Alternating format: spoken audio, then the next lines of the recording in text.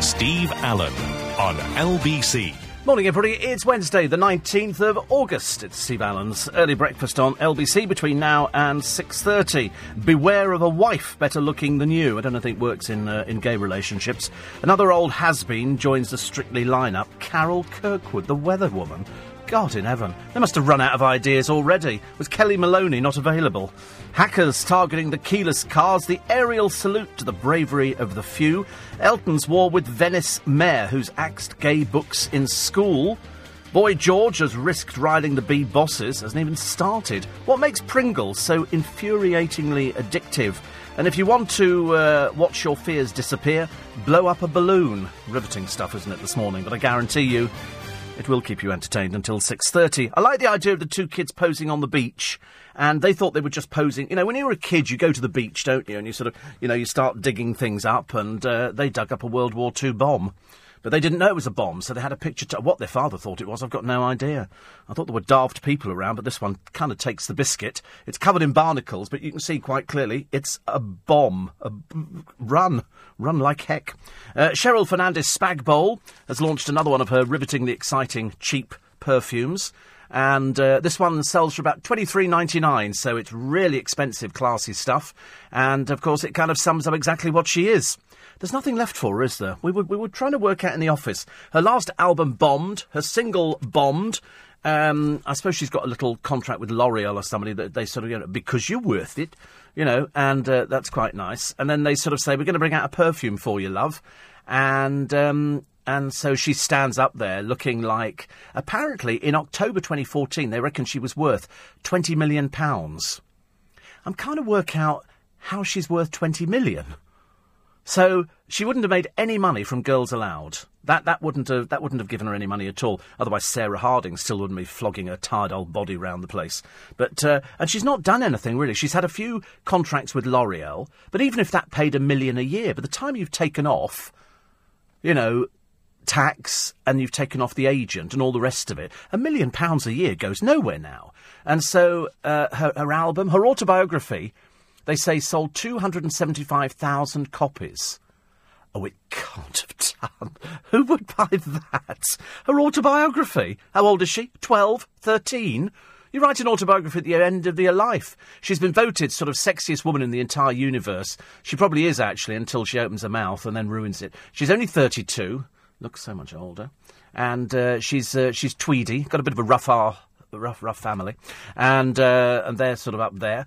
And they say net worth 20 million. I don't believe it. I don't believe she's worth... That was like the old Jordan Maloney, wasn't it? Baloney. The stuff where they sort of said, Jordan's worth 35 million. Is she Buffalo? No, she's not. No, she's not. And they say here, she had, so they had 20 consecutive top 10 singles, including 4 number 1 singles, 6 platinum albums. But they never wrote diddly squat, so they wouldn't have made a penny piece. Not one penny piece. She had her first studio album in 2009. Then they took 3 singles off it, and she had that crackingly rubbish record, going to Fate, and back in court again. Fate, and, I've been arrested again, I can't believe it. And then she had Crazy Stupid Love, and she did a little funny dance, and we all took the mickey out of her, didn't we? And then there was one called I Don't Care, which is what the public did the last time she brought out a record. And she's been the face of L'Oreal. She's also been on the cover of Vogue. But again, all these, they don't pay any money. That's just sort of to keep it going. So the fact she's worth 20 million, I'd be very, very surprised. And then they say she signed for X Factor, the 11th series, a £1.5 million contract. Well, they always make them sound exciting. But again, take off the 20% for the agent, take off the 40% for tax, unless she's putting stuff offshore, and what do you think she's listed as? Prepare to wet yourself. Author. Yeah. Do you think she can write? Me neither. Dancer. Entrepreneur. Model. We'll have to kind of give her that one. But she's only about as big as that. Seriously. There's more on a milk bottle. Recording artist. And television personality. There's no personality. She might be on the television. I think you're great. I think you're going to be a big star. Yeah, well, that's it. You might as well go back to the dressing room and just end it all now, because it's not going to be happening, is it? But anyway, she was out the other night wearing, they said she teamed something with the bottle. And I thought, well, unless they're going to bring out some toilet duck, or something like that to put with it, I just cannot understand why anybody would ever spend... I mean, £23.99. Now, I can tell you now that £23.99 is what's commonly known as the chav end of the market. She says here... She apparently has a mezzo-soprano range. Sorry. Cole spoke about her vocal ability, saying, "I'm very aware of my ability. I know I'm not Mariah Carey, but I think the emotion is in the song." Classic stuff, isn't it, really? She's marvellous and really, really good. But she does mime a lot. And we've seen the miming. In fact, we've seen it quite a few times, and it's not very good at all. An ITV spokesman insisted she didn't mime on Fight for This Love, although the performance was pre-recorded. I think that's kind of the same thing, isn't it? They used to do that on the telly. It used to be, it's them singing to the song, then they mime back to themselves. And so it's what's commonly known as enhanced. So in other words, if they can't hit any of the notes, which of course is highly likely... That's why a lot of people don't like singing live. That's why you get people who sing live, and then you get people who can't sing live, but they can do studio-based stuff. And I remember, actually, I think Michael Stipe. Remember Michael Stipe from R.E.M.? He was given a megaphone on Top of the Pops because he couldn't mime in time to the song. So if you do it through a megaphone, you can't really tell, can you? And some of them, I mean, you've only got to look at poor old Sarah Harding. Honestly, I don't like to mention her on every programme. It's not fair. God's already played the biggest joke on her already. And she, she couldn't even remember the words to the song. Doesn't help, does it? And I think the same will be with little Zayn Malik. I think Zayn Malik is so big-headed for 22, so arrogant, that he fails to understand that when it actually comes down to, people buying your record, you're going to have to go out there and promote it. It's not like One Direction. They sort of just have to do a big interview and it's easy because you've got people to fall back on. Poor little Zayn, he's got nobody to fall back on, only his own little ego. And it's not going to work. You can see him on Lorraine, can't you? And here's Zayn Malik singing his latest record. And if he doesn't do it properly, nobody will buy it. And they'll only give you the one shot. They'll only give you the one shot. They're not going to keep, giving you another chance. And so Cheryl Spagbol now, I mean, she's finished. She's finished. So she can sit on, behind a table. But to be honest with you, do you not think when you look at her, she spent about 4 hours in makeup and hair, and then she sits there and she spouts nothing. She says nothing. Mainly because, how can she give advice to people? She didn't have to go there. Somebody said, all right, we're going to put you with you and you, and it's a group, and you're going to do what we tell you. She hasn't got the faintest idea about the business. So she can go into a studio and learn a little dance number. That's why she's not going to be touring any time soon. It's just, not going to be happening. I don't remember reading any reviews of the last time. Because the best way to sort of lose these things, and when you go to see a live performance of anybody, you're hard pushed to discover whether they're singing or whether it's Memorex. Very difficult. Very, very difficult. Darryl reckons that when it comes to Cheryl, Tweedy, Spagbol and L'Oreal, shouldn't the tagline be L'Oreal, because you're worthless? Well, it could be. I mean, somebody said, and I've repeated it numerous times, that she is living proof of how far you can get in the business based on looks. Based on looks. Sarah Harding is a lot older.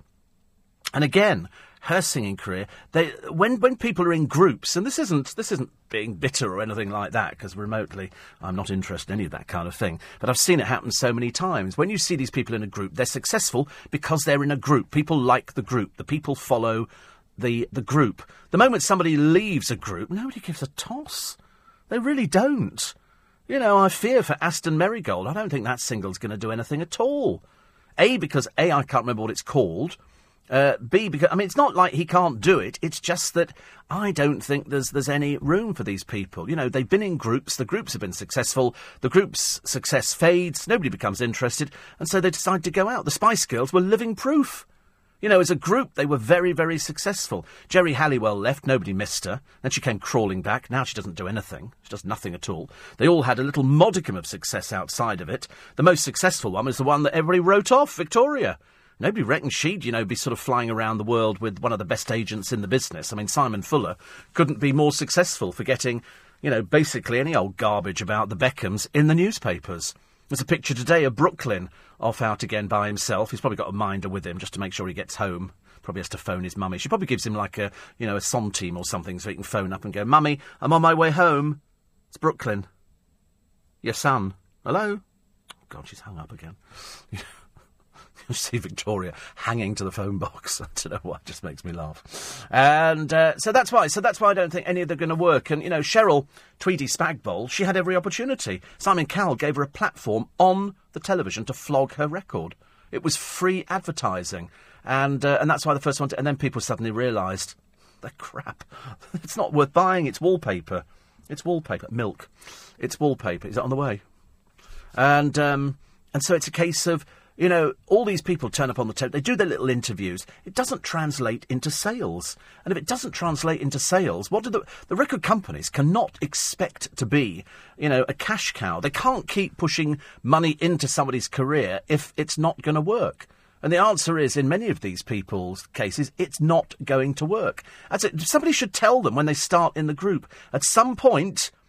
it's going to fizzle out. At some point, you're going to have to get a proper job. Very few people, unless it's somebody like Elton John or it's somebody like Rod Stewart or Bono. And I've never saw the appeal of Bono in the slightest. I couldn't bear you two. I was so happy when they went to America and stayed there. I think in America it's so vast you can tour as a supergroup for years on end and nobody knows about you. You just carry on doing it and then you come back and they go, they've made so much money. When you look at how much money the Rolling Stones have made and how much money Elton John has made and how much money the Beatles generated, we're not going to be playing JLS songs and Girls Aloud. I don't think I've heard a Girls Aloud song on the radio since they split. Because nobody would play that now, and you've got to wait quite a few years before it becomes a gold record. So, it's one of those things, isn't it? It's sad, but that's what the business is. That's what the business is. And the business is quite harsh, but nobody tells them. Except me. And that's why I'm here at this time every morning to dispense bonhomie and goodwill and felicitations to everybody. 4:15. Holy moly, or holy molar, I should say. Nick Ferrari at breakfast. Every weekday morning from 7. Only on LBC. Nick Ferrari and the team at 7 o'clock this morning on LBC. As a woman's left in agony for 2 hours... is our ambulance service third world. I'll tell you the story about it in a minute because it's Gerald Ratner's daughter. She had an accident on her bike with another cycle. You know what cyclists are like. And anyway, it was outside, I think, Parliament. It was something to do with the railing. And so they called and still after 2 hours, she's still obviously sort of sitting on the pavement doing nothing. Thought by that time they'd have got themselves in a taxi, wouldn't you, really, have gone somewhere. So Ratner's wife drives over and then drives her to hospital. But I'm assuming that they don't think something like that is that important. Because the one thing they ask on the ambulance, and I'll tell you this now, because we had this experience, if you remember, we're in a restaurant in London, and there was about 6 of us, and one of the people at the table, we were chatting away, and this person sat there, and then they stared, and I went, "Are you all right?" The next thing, their eyes closed, and they fell off the chair. They were out cold. So we picked them up, got them back into the real world again, put them back on the chair. 20 minutes later, it happened again. This time, they were spark out on the floor. We didn't know what it was. I thought they were dead. Seriously. So we called an ambulance. By this time, we'd got them upright. And we said to the ambulance, can you come, please, because we think it's an emergency and all the rest of it. And so the question from the ambulance people that you phone is, are they conscious? And this was a Friday night, and we said, yes, they are conscious. And they said, well, it's not an emergency. So I'm assuming this is what happened to this woman on the bike. Is she conscious? Yes. It doesn't constitute an emergency. Are they in a wreckage? Are they out cold? Yeah. So the next time we phoned up, we had to tell a lie. And we said, listen, they've gone under again. We don't know what it is. And so they then came down and they brought a wheelchair down, a little folding one, and they got them out of the building. But that's why she'd have been left there for 2 hours. Is she conscious? Yes. It's not an emergency. That's the way they look at it now. The DWP admit to using fake claimants in a benefits leaflet. I don't think that's so unusual in this day and age. Plus, and here is the story of the day, one cafe owner has caused uproar in the town where April Jones was abducted and killed. And the slogan is something along the lines of, eat more cake, because if you're large, you won't get abducted. I mean, seriously, you can't believe the stupidity of this cafe owner. And I suspect by the end of today, they'll either be out of business or people will have picketed the place. I've never heard of anything so stupid. I mean, how dumb do you have to be, for God's sake?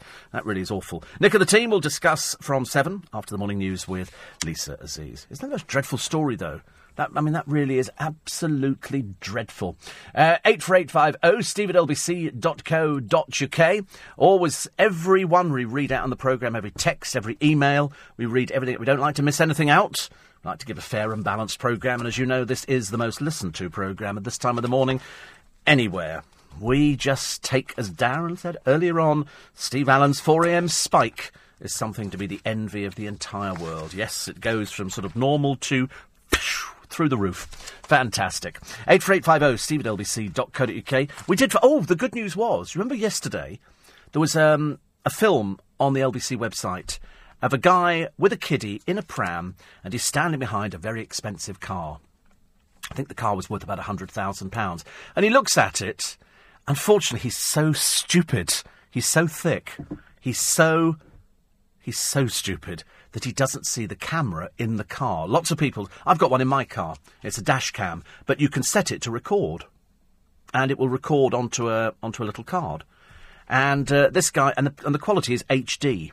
The quality is fantastic. Absolutely fantastic. And so it's recording him. He's standing behind the car...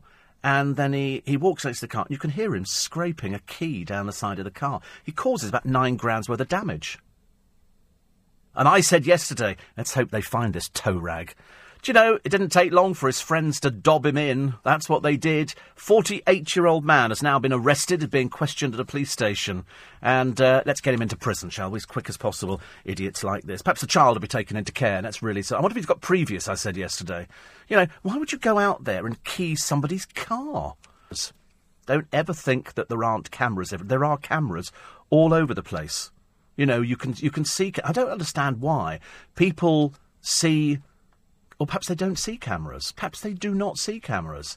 But this one, in particular, caught him because it was aimed at, I think, at the back of the car, which was an odd thing to do. I thought it would have been aimed at the front of the car, but the camera was aimed at the back of the car. So, but interesting anyway. Very interesting. So, you know, if in doubt, don't go near anybody's vehicle. I mean, we've got cameras all over the place where I live. We must have 16 cameras, which record 24 hours a day. So anything occurs on site... we can see it. Anybody enters the property, we see them. Car number plates, easily read. In this particular case, this man standing there, and he sort of looks at the car, and I thought perhaps he's just admiring. And then you see the scraping of the key down the side, and you think to yourself, really? You have to be aware nowadays that there are cameras that capture all sorts of people. Even the bomber they suspect in Thailand has been caught on camera. That's what they reckon. But here is the lying Walter Mitty, who said he was the SAS hero to bed ladies.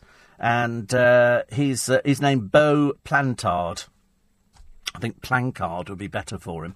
Also known as John Pugh. He regaled lovers with tall tales of his work as a veteran paratrooper and bodyguard for Princess Diana. All he was just a liar.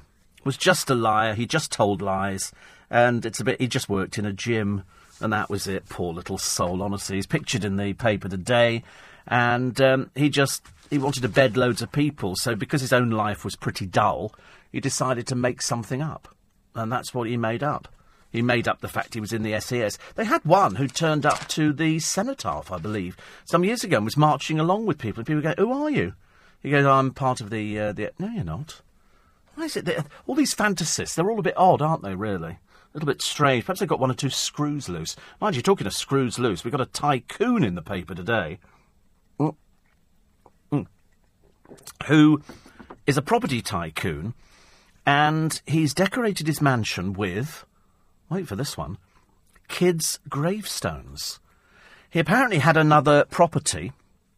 He used them as decorative plaques. To be honest with you, I wasn't aware that you could use this, although I myself went to look at a house with a friend of mine about 5 years ago, down near Hampton Court. I think at one time this house was used by staff at Hampton Court, and the whole back patio was gravestones. The whole back patio was gravestones. Very old gravestones, but gravestones nevertheless. And they were there because there used to be a graveyard just over the road. And presumably when they moved it and they deconsecrate, they moved the gravestones up against the wall, and these had been used in this house. So they'd been there for hundreds of years. This particular man, you know, put them into his Grade 2 listed house, And they date from around 1890, 1900. Anyway, he's pleaded guilty. This is Kim Davies. He cut them up and cemented them to the walls as decorative plaques. Planners were horrified when they discovered the stones taken from a derelict chapel, which he'd bought to do up, had youngsters named on. One belonged to 2 brothers and a sister, who all died under the age of 4. He also used some for a patio. The site in Abergavenny in South Wales is where Cecil Francis Alexander wrote All Things Bright and Beautiful in the mid-1800s. Officials who found the stones say dozens of kids are in unmarked graves at the church in a place called Lachrid, I think, and they're now going to be removed. Somebody said, why would anybody want to live in a house decorated with the names of dead children? Anyway, he's been fined £60,000, and I think he's got to pay court costs of about £250,000. What an idiot.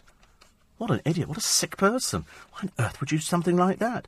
He says after the court ruling, all I did was renovate a dilapidated house. No, you didn't. What he did as well, apart from taking these dead children's gravestones, their epitaph to the end of their life, he also ripped out an Elizabethan staircase and installed a jacuzzi at the property. Quite clearly a bigger idiot than I imagined. Laugh the other day, laugh as we did at the poor misfortune of poor old Gemma the Plank Collins. They used her on Ben Hanlon's programme Tricked. She thought she was being chased out of the woods by a bear, but it was somebody in a bear costume. And apparently Gemma thought she was going to die. Well, I suppose she would at that size, wouldn't you, really? And when it was all revealed, she eventually saw the funny side. Oh, God, that's funny, because I didn't think she had a sense of humour. She's just launched a plus-size clothing range with Evans. Is going to be less of a scaredy cat if she's going to return to the I'm a Celebrity jungle. I don't know why she was rubbish in it first time round. Absolute rubbish. Absolute rubbish. There was no point in putting her back in there. She can't do anything. You seriously think she's going to survive the run? Oh, no, we'll have the tears and the tantrums again. She's just, she's an attention seeker, but unfortunately not the most intelligent attention seeker I've ever seen. 84850. And apparently once the ambulance people knew a police person was with the girl, they would have decided she was in safe hands. Well, the main thing that they say is, are they conscious? If they're conscious, then there's no point in rushing an ambulance there. Are they okay? Are they drifting in and out of consciousness? Is there a load of blood? Have they lost a limb? They're going to ask all these questions. And the question is, are they conscious? And that determines whether or not somebody who is unconscious gets the ambulance first before the person who is sitting upright. And they were with a policeman. And it was outside the House of Commons. Paul in Paisley says, keyed cars has happened to people I know. Funny thing, only people with really nice cars. Oh, I don't know, I've seen some really rubbish cars being keyed as well. I don't quite understand the mentality. I think probably it's a jealousy, isn't it? I think it's a jealousy from some people because their life is such a failure that they don't have anything. And presumably, once this bloke has been named and shamed, then people will be going, oh. Because I don't believe that people just go out and do it on the once. I always think that if they're jealous of what somebody else has got, then that's something that's inbuilt into them, and they just become worse and worse and worse. 4:30. Steve Allen on LBC. Morning, everybody. 26 minutes to 5. I was watching telly this morning. Was it this morning? Yes, this morning. And I obviously caught the tail end of something about benefit fraudsters. And there was some bloke there that they caught. In fact, this was the one I told you about the other day, where they discovered a shopkeeper in Nottingham who was quite clearly bent as the proverbial 9-bob note. He was doing dodgy fags from under the fridge. He was explaining to people how, listen, I'll sign you off here and just tell them you've done 16 hours a week and then you can get your benefits. And basically what he was doing was telling people how to be a crook like he was, because he was selling all this under-the-counter prescription stuff he shouldn't have been selling. And so they then expose him with the television cameras, and he starts being a bit aggressive and all the rest of it. I hope he's out of business now. I really do. I hope the police have been round there and checked it out, because that's what these television programmes are supposed to do. They're designed to expose crooks, because they're people cheating from you. That's why your parents don't get proper treatment, because there's people cheating the NHS. There's people cheating the system. They're not ill at all, half of them, and just sit there in A&E because they've got absolutely bugger all else to do, so that's where they go and sit. And they sit there and they get medicines because they can't believe you've actually got something that's that easy. Oh, do you feel ill? Oh, really ill, really ill. I'll give you some tablets. Oh, great, thank you. And so they get tablets. Anywhere else, they don't get these tablets. And then they had one guy there, and he was cheating. He was having phones nicked. And he couldn't have cared less. He said to the camera, he said, I hate the Queen, I hate everybody, I cheat, I do everything. What are you going to do about it? And I thought, well, next time we see you, perhaps they'll key your car for you. But the worst one was one who appeared with with Anne Robinson on Britain's spending secrets. This is classic benefit, people. This is a woman who ran up £5,000 of debts. She's on benefits. She gets, I think, £213 a week, but she ran up £5,000 worth of debts. Listen to the reason why she ran them up. You know, not an intelligent woman at all. For the purposes of this programme and for the telly, they called her Charlotte, which is an insult to all people called Charlotte. She spent £2,000 on a fridge. On a fridge, £2,000. I don't have a fridge worth £2,000. She got a tablet, a TV, and she was left facing eviction over £500 arrears. She says, wait for this is classic thicko. Just because I'm on benefits, why shouldn't I have the nicer things? I own what I dreamed of, a luxury fridge freezer. It made me feel awesome when friends came. They called me posh, which made me feel like a footballer's wife. She said it was unfair her 2 kids saw celebrities blow cash. So in other words, you know, far from, you know, getting out there and doing what the rest of you do, which is a job, as opposed to sponging off society, she decided she wanted all this stuff, and so she was going to spend... Why should her kids have to watch, you know, celebrities spending lots of money? You can only feel sorry for them, can't you? That's the state of the mother. She says, it winds me up when people flash money, go to a store and put it on a card. I couldn't afford £200 Ugg boots. You don't see Kanye West or Kim Kardashian in Primark because they can't afford Prada. You really are as thick as a brick, aren't you, love? I remember seeing a programme on the television some years ago, and it was, again, women who didn't have any money, and they were treating their little children to all these expensive outfits, but they were putting down, like, £2 on it and then paying it off at £3 a week so they could get themselves a little designer outfit. And I thought, but people still look at you and go, you look like a chav. There's nothing you can do about it.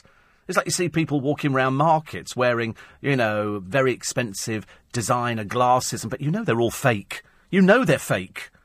You know, because they couldn't afford the real stuff. I don't know whether or not people buy fakes thinking that we think it's genuine. I don't know. I could spot people. They've only got to open their mouth and you know exactly where they're coming from. So this woman wanted to live like a wag. Interest saw her repay £2,000. Then she got a TV, a tablet, a sofa and a washer from the firm, but then returned them. She comes from Milton Keynes. She refuses to buy supermarket-owned brands. In other words, she's living a complete and utter lie. She's not got off her fat bum and got out there and got a job or done anything at all, because she's cleverly managed to get herself pregnant twice.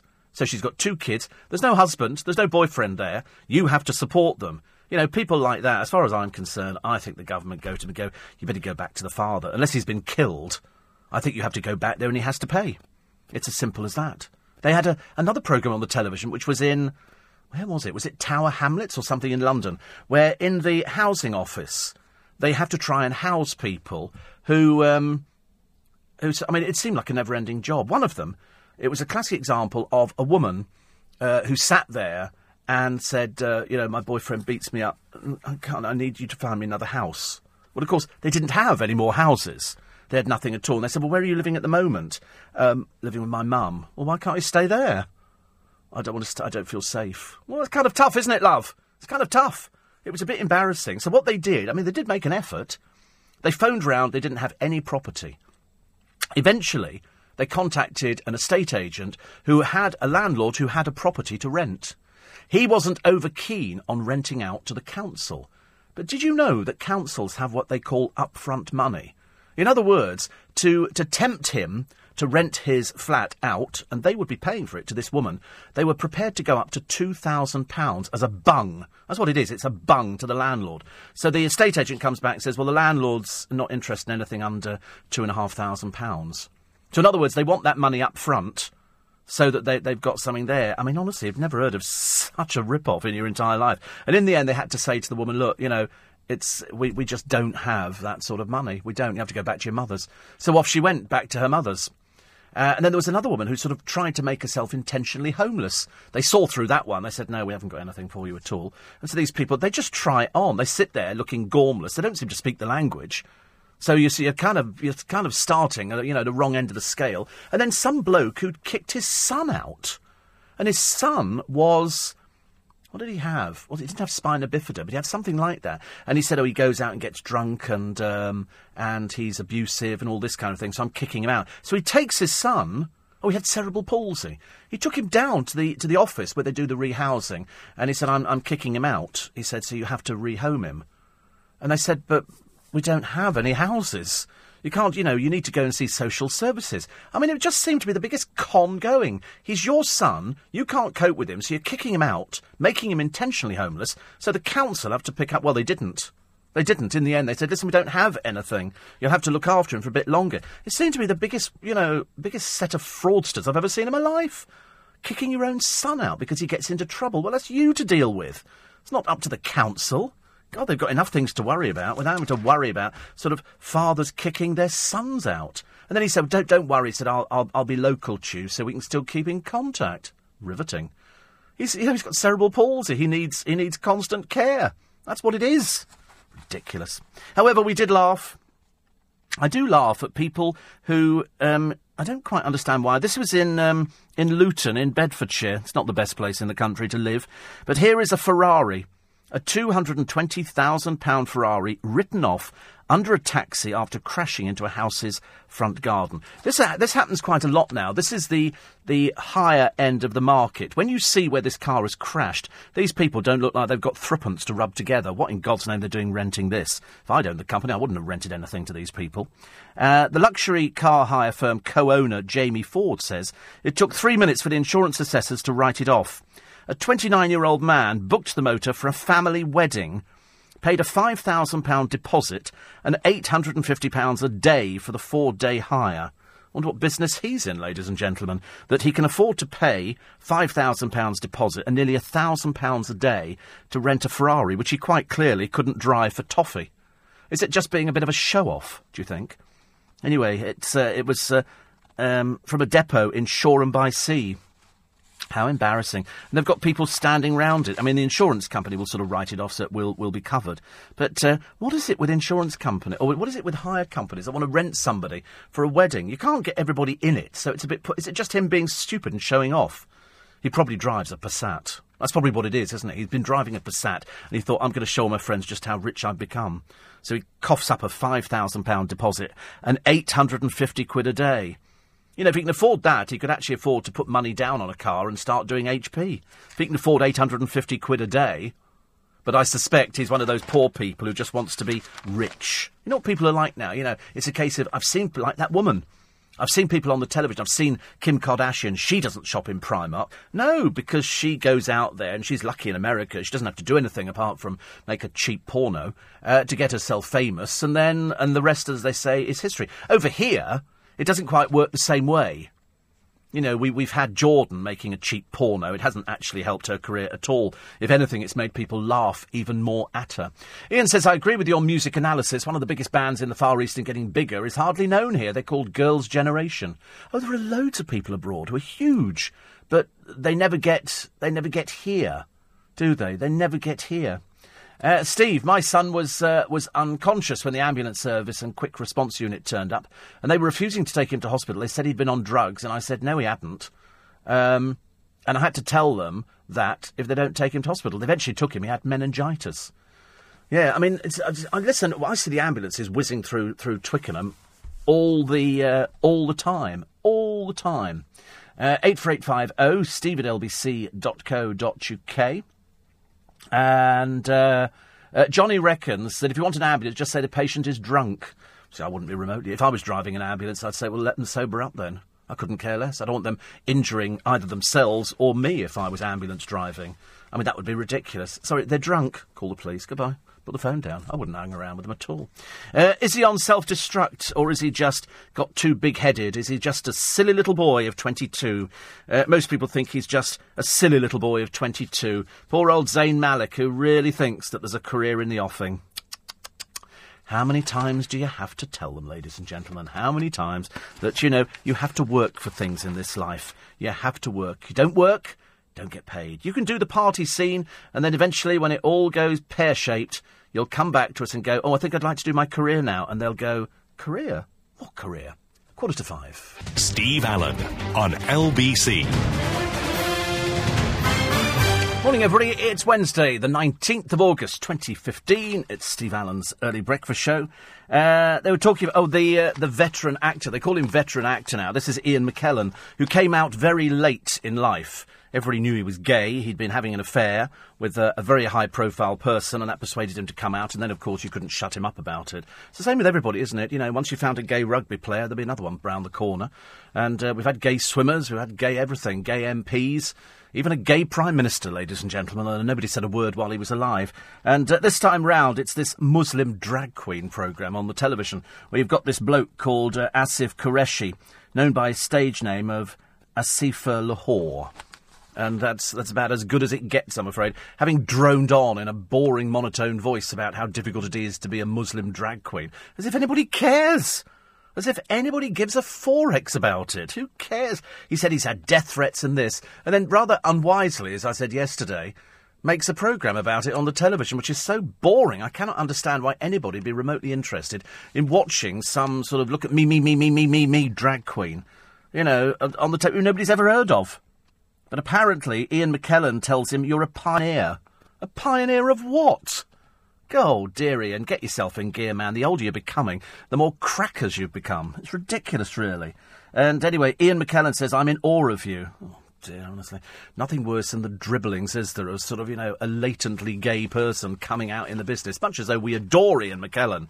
I mean, for God's sake, there's nothing pioneering about a drag queen, Muslim or otherwise. It's just a bloke who wants to put women's clothing on and appear on a stage. Whether he's got any talent, I think is highly dubious.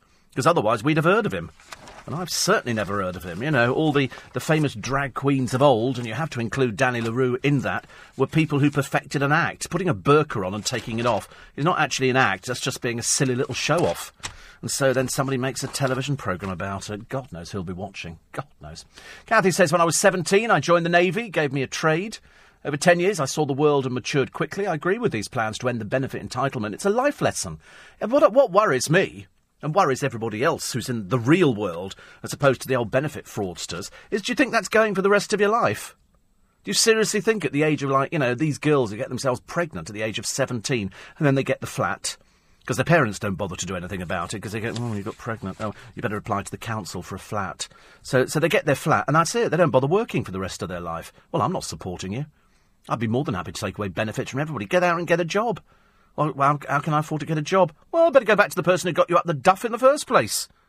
Get them to pay for the child. I'm sick to death of sort of fathers shirking their responsibilities. It's absolutely ridiculous. You know, these women go out there, they have unprotected sex. My mother had a name for people like that. You know, and then they sort of expect us to support them for the rest of their life. I don't want to. I really don't want to. It's not good enough. You need to sort of step up to the mark and start going out there and doing something. Do something. Don't just sit there whinging. There's nothing worse, is there?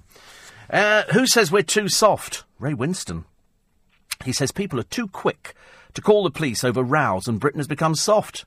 He's right. He's talking about protecting his family. He said, it's my way of living. It's where I come from. You have a responsibility to look after your own. We never called the police. Everything's become almost like America. You touch me, I sue you. I'm going to call the police. Police? Hello, police? You know, somebody's been rude to me. They called me fat. Oh, go away. Hello, is that the police? Is that emergency? My Chinese takeaway hasn't turned up. Sorry? My Chinese takeaway... Oh, go away, for God's sake. These people, you just need to take them out and push the end of a cliff. Makes it so much easier. He says he's very good at arranging flowers.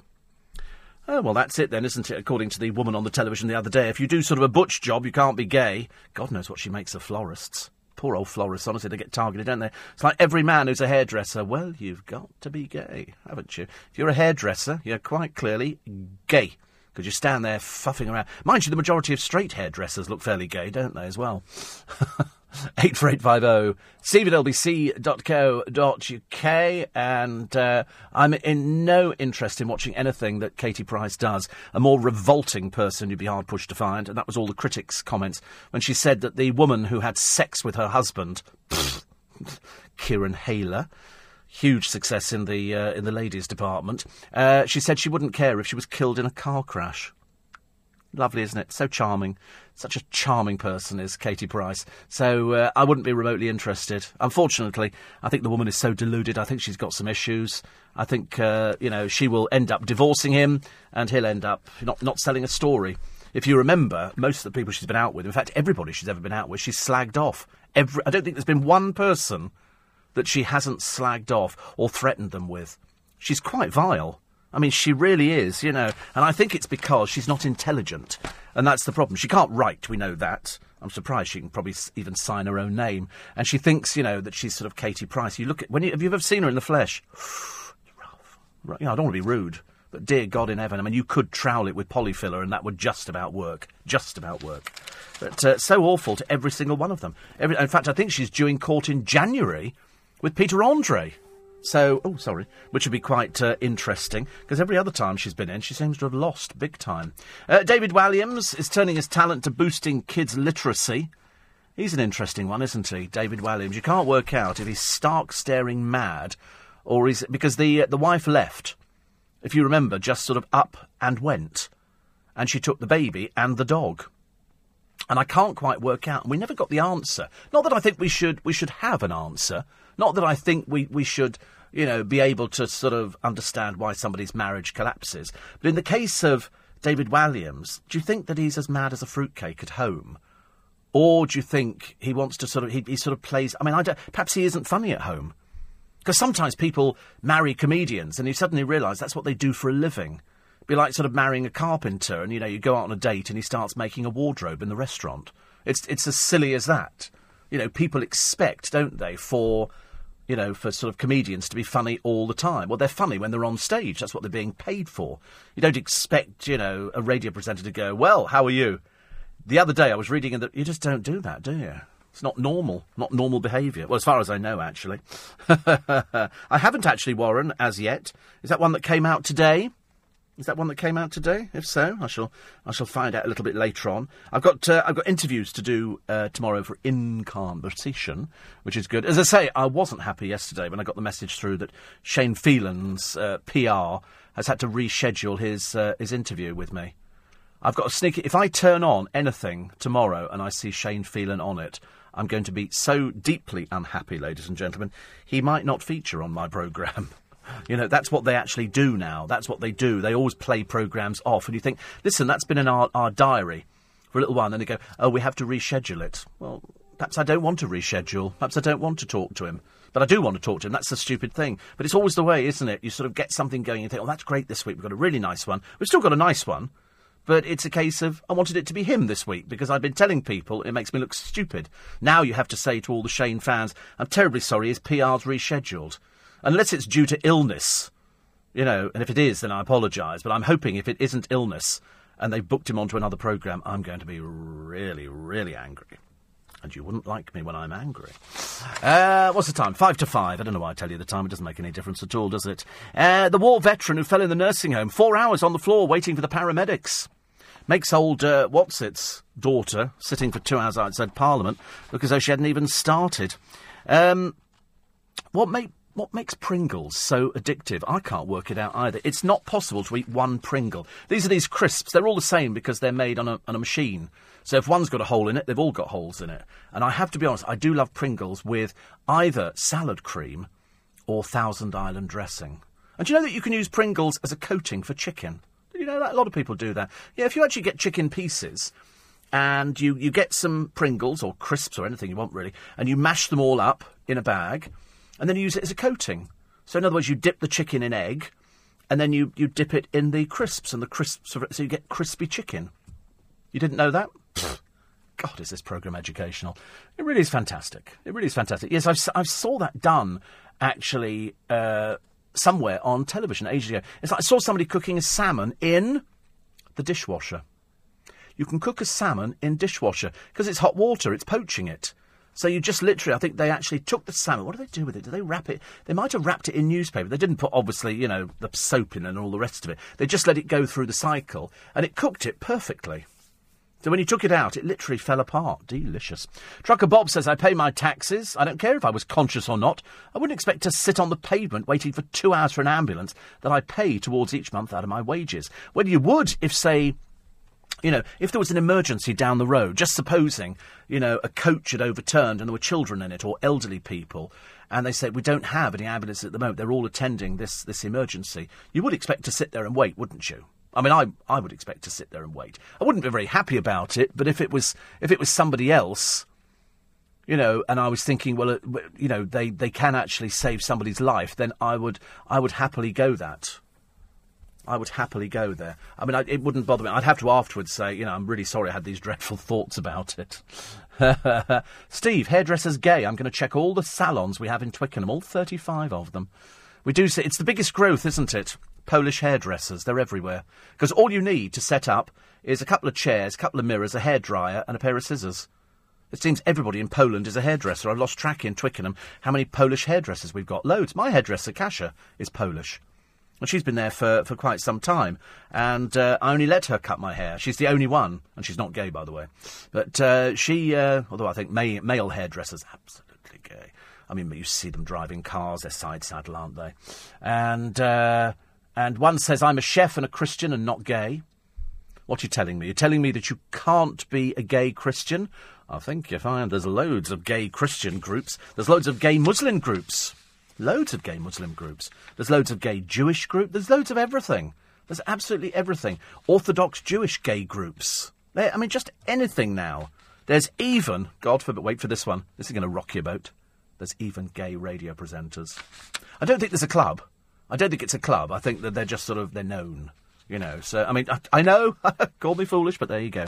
Other stories which are coming up in the news this morning. What is the secret to a happy marriage?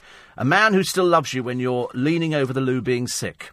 Who could that be? Yes, she's one of my favourite girls, and it's Fern Britton. From Ready Steady Cook to This Morning to Strictly to Time Crashers to just about everything. She's my favourite person, and she's talking about life with her hubby, who is the chef Phil Vickery. Love him. They seem to be absolutely perfect together. Talking of perfect together, the stories which are going to raise your game today. Laughter really is infectious. Oh, the weather's on the turn, by the way. Thought I'd chuck that one in at the moment. The latest way to avoid childbirth, hypnotise yourself. Is that possible to hypnotise? In that way, you must better make yourself sort of weaned off smoking, I suppose. The April gag outrage. The two kids posing on the beach. What are they with? It's a World War II bomb. They finally found a few things for Prince Harry to do. It's not really a full-time job, but then having seen what Prince Andrew's daughters don't do, it makes it look like he's the most hard-working person there. It's LBC, I'm Steve Allen. The news is next. On FM, online, Steve Allen on LBC. Morning, everybody. It's Wednesday, the 19th of August. It's Steve Allen's Early Breakfast on LBC. Another old has-been joins the Strictly lineup. Actually, this year's almost more dreary than you can ever imagine. If the best they've got is Jeremy Vine, Ainsley Harriott, and now the weather girl off the breakfast programme. God, blimey, honestly. They've scraped some barrels in their time. They only need to announce Peter Andre, and that's it. I'm leaving the country. Elton's having a bit of a war with the Mayor of Venice, who has axed gay books in school. Elton has a house over there, as you know. What makes Pringles so infuriatingly addictive? I don't know. MSG, I suppose, or something like that.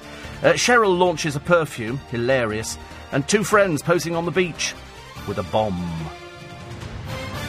And Ray Winston, who says that Britons are becoming too soft. People pick up the telephone, call the police at the drop of a hat. That's it nowadays, you know, they have... I mean, we've seen the hilarious calls that the police get, or as I prefer to call them, time wasters.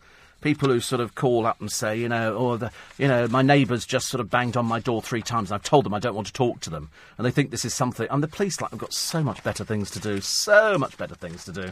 You know, the China... I mean, the one about the Chinese takeaway really is quite serious. Somebody did phone up and say that the Chinese takeaway never turned up. And you think, these people... I mean, how these people even operate a telephone, I've got no idea. You can't actually believe that there are people out there. And they vote. Yeah, and they vote as well. The summer brolly days, storms, floods and a tornado threat. I don't mind that. That's good. The soggy weather is going to take a hold.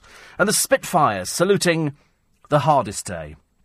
Thousands watched in awe as 24 Second World War fighter planes reached for the skies in a 75th anniversary flypast to mark the Battle of Britain's hardest day. And what a sight. The unmistakable drone of the Spitfire and the Hurricane Rolls-Royce Merlin engines were heard above Kent, Surrey, Sussex, Hampshire and London, commemorating August the 18th, 1940, when the air bases came under attack from the German Luftwaffe. Both sides recorded their greatest loss of aircraft during the battle. And yesterday the fighters took off from Biggin Hill, joined by veterans of the dogfights, including Hurricane pilot and squadron leader Tony Pickering. A lone American P-51 Mustang fighter took part in the 3 flights flying east, west and south east, which travelled over the Battle of Britain Memorial at Capel-le-Fern on the White Cliffs of Dover. Then they went back to Biggin Hill, and a lone Spitfire performed a victory roll. Memories. Memories for a lot of people. Memories for a lot of people. And some of these veterans still out there. And the memories it must have brought back for them, absolutely fantastic. I missed the Biggin Hill Air Show. That was sort of axed, wasn't it, a couple of years back? I don't know why. It was tremendously popular. Everybody loved it. All the things that are terribly popular in this country, it's like the Royal Tournament. You know, the Royal Tournament was one of the best things that Earl's Court ever did. I know they're pulling it down to stick in a housing estate, like what we need in London is more housing. Can't believe it. More housing going up there. So we lose Earl's Court, the site of many an interesting day out when he went to the Boys and Girls exhibition, the Ideal Home Show. I went there to see David Copperfield doing his magic show. Seen loads of things there. Barn of a place. And now they're going to pull it down, and again, in fact, I think they've started. And they're putting up a housing estate there. You imagine that tiddly little road outside there, which has only got 2 lanes, and all of a sudden there's going to be thousands more cars coming out of there. Because most houses now have got at least 2 cars, if not 3. If you've got two grown-up children and mum and dad, and everybody's working, the chances are there's 4 cars. Well, I don't know where they're going to go to. Earl's Court's bad enough as it is. Perhaps we'll have to go underground, ladies and gentlemen. Steve, you're right about the people with the expensive cars driving around for a wedding. Luton is plagued with them. Mind you, big improvement from some of the other things we've seen. Yes, I agree with you. What is it about this show-off attitude? You know, is it a case of, I'm driving a Ferrari? And you think, well, you don't normally drive a Ferrari. Why are you driving one now? It's because you're showing off. How unintelligent is that? We're renting a Ferrari. Oh, great. Imagine the bride being quite disappointed. Oh, we've got a Ferrari. He's got a Ferrari. Oh, it's rented. 850 quid a day. Are you mad? And then, of course, he couldn't drive it. Fool. So they've had to write it off. £5,000 deposit he put down. It's not going to go very far, is it? Lots of pictures in the papers of some stick insect out there with 2 marbles stuck at the top. Oh, it's Cheryl Cole, I do beg your pardon. And Cheryl's launching another one of her fantastically, rivetingly exciting perfumes. And her fragrance is called Stormflower Noir. Stormflower Black. And so she was wearing black with what can only be described as a noose around her neck, one of these sort of strange choker effects. Unfortunately, because she's as thin as a rake, she just looked ill. And so she launched this to the adoring public, like she created it in a laboratory. It's a bit like saying, oh, did you make that perfume? No. What did you do with it then, darling? Somebody just made it, and they went, oh, do you like that? All right? You like that? Oh, that's good, isn't it? And then she probably sort of smelt it and went, yeah, that'll do. And they went, OK, well, we're going to call it Stormflower Noir. Is it really expensive? You know, because if you're buying a bottle, if I'm buying a bottle of aftershave now, or eau de toilette, I'm looking at £55. Hers is $23.99. You know it's the lower end of the market, and it's because you aren't worth it. So that's why. They obviously think that if they make it any more than 25 quid, you might not be able to afford it at all. So if they make it cheap enough, you can use it. It's good, isn't it? Who buys it? I've got no idea. What sort of people would buy into somebody like that? I mean, she's not a perfumier. Is that what they call them? Perfumier? She doesn't make the stuff. She doesn't design anything. She couldn't design anything in her life. She's just about to do a little dance. And even that takes her ages to sort of get round to. Jane Seymour. We've had Jane Seymour on in conversation a couple of times, actually. After 4 husbands, she's found love at last, which is good news. She says, but another marriage? I'm not answering that one. She says, my exes are friends with each other and joke about their time with me. How funny. She married Michael Attenborough when she was 20. Geoffrey Planer when she was 26. That lasted a year. Michael lasted 2 years. And David Flynn lasted 10 years. And James Keach lasted 20 years. So that was quite good. I mean, that's, the track record's not bad. Not bad as it goes. But she's not answering whether or not the latest one is the man. His name's David. And this could be the 5th one. But she's on Who Do You Think You Are, exploring the fate of her European Jewish relatives. But the present is a far happier place for her. He's director David Green. This is about 30 years, I think, after their paths first crossed. So you do sometimes do that. I mean, I sometimes go back. Well, I don't actually, but in my mind, I go back to the first person. You do that, don't you? Your very first relationship. You think to yourself, I wonder what they're doing now. What if they're happy? What if it could have lasted with me? You always think about things like that, and then you always sort of think, why did it fizzle out? why did it not work? And you go through all these things in your mind, and then you think, actually, most of my friends are single. Most of my friends are single, and happy to be so. Really happy to be so. I've got lots and lots of friends. In fact, I'm trying to think, actually, out of all my friends, how many are actually in relationships? And it's probably about 30%. The majority of them are single, though.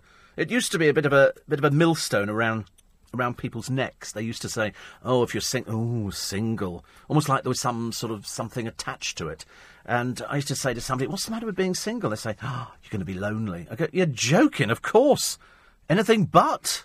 Anything but. My God, you long for solitude. You long for solitude. I can't wait to get in and shut the door. Thank God. I always shout, I'm back. You suddenly think, I live by myself. Kim says, do you think the perfume smelled of fish and chips?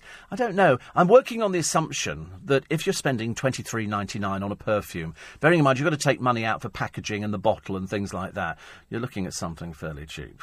You're not looking at anything particularly classy. Presumably the biggest class thing in there is her, because she probably costs so much money. But they gave them, out to people, and people obviously like that kind of thing. I think it's a certain market, though, isn't it? I think it's a market. I don't think actually, it's going to appeal to anybody who's got any sort of fashion. You're not going to go into somebody's designer house and go, oh, you have Cheryl Cole's perfume, and they're going to go, no, I don't.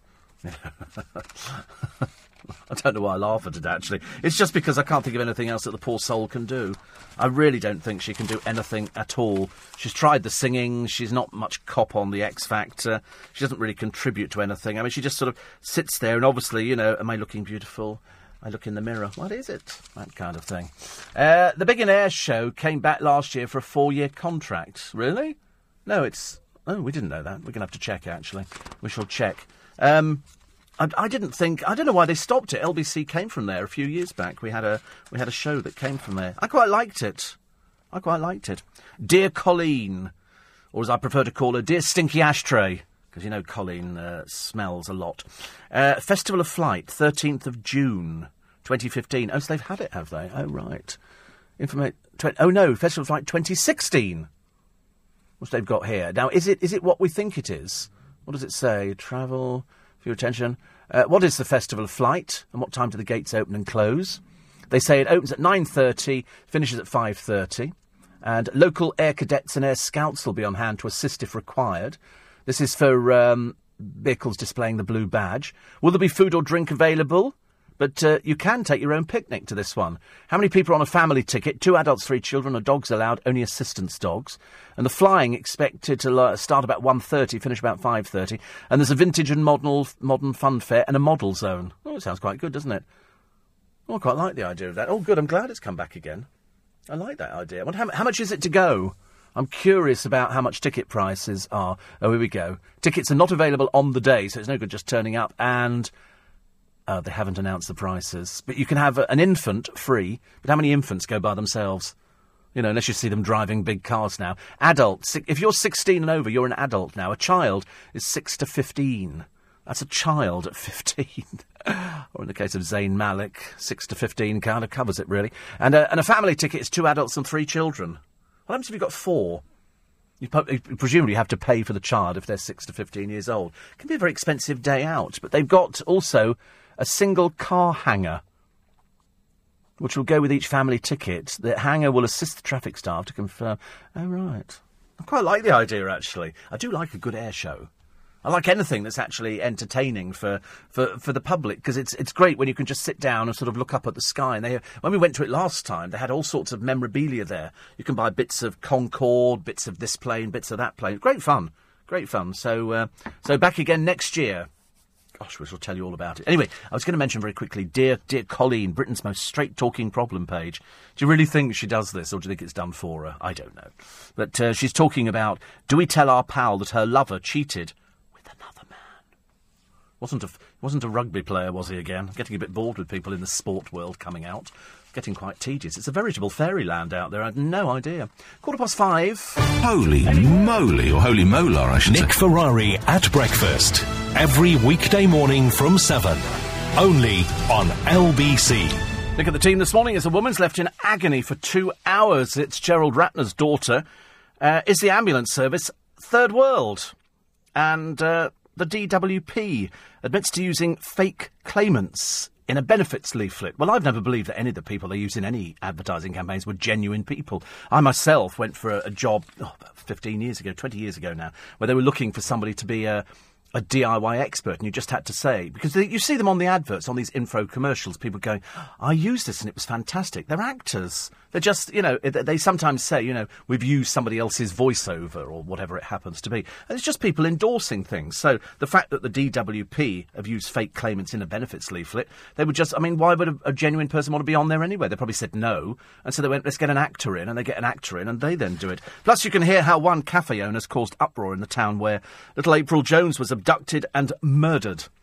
Nick Ferrari at breakfast this morning from 7 after the morning news with Lisa Aziz. Personally, I'd have had the cafe closed down immediately. I'm surprised it's still in business. This little girl, April Jones, was abducted some years ago, and they've said, if you eat cake, you put on weight, and then you won't get abducted. I have my hands up on that one. I just couldn't imagine how anybody could be actually that insensitive, that unfeeling, that uncaring. This little girl went missing. It was a child abduction, and he was found guilty, the man, Mark Bridger, of murder, child abduction, unlawful concealment and disposal of a body. I just find it, he's been told he'll never be released from prison. And here is a little cafe. You can't quite make it up, can you? If it was a joke, it would be the worst possible joke ever. And they've put a sign up in the same place where she came from, in the same place, to say, if you eat cake, then you'll put on weight and you won't get abducted. Oh, God. You despair, don't you? You absolutely despair at the rank stupidity of this person. As I say, I'll be surprised if the place is in business by the end of today. It's hit all the newspapers. And Nick Ferrari will be discussing it today. They'll have had to have taken this down. It was written on a chalkboard. Absolutely. It is so appalling. There's nothing I can say about it, really.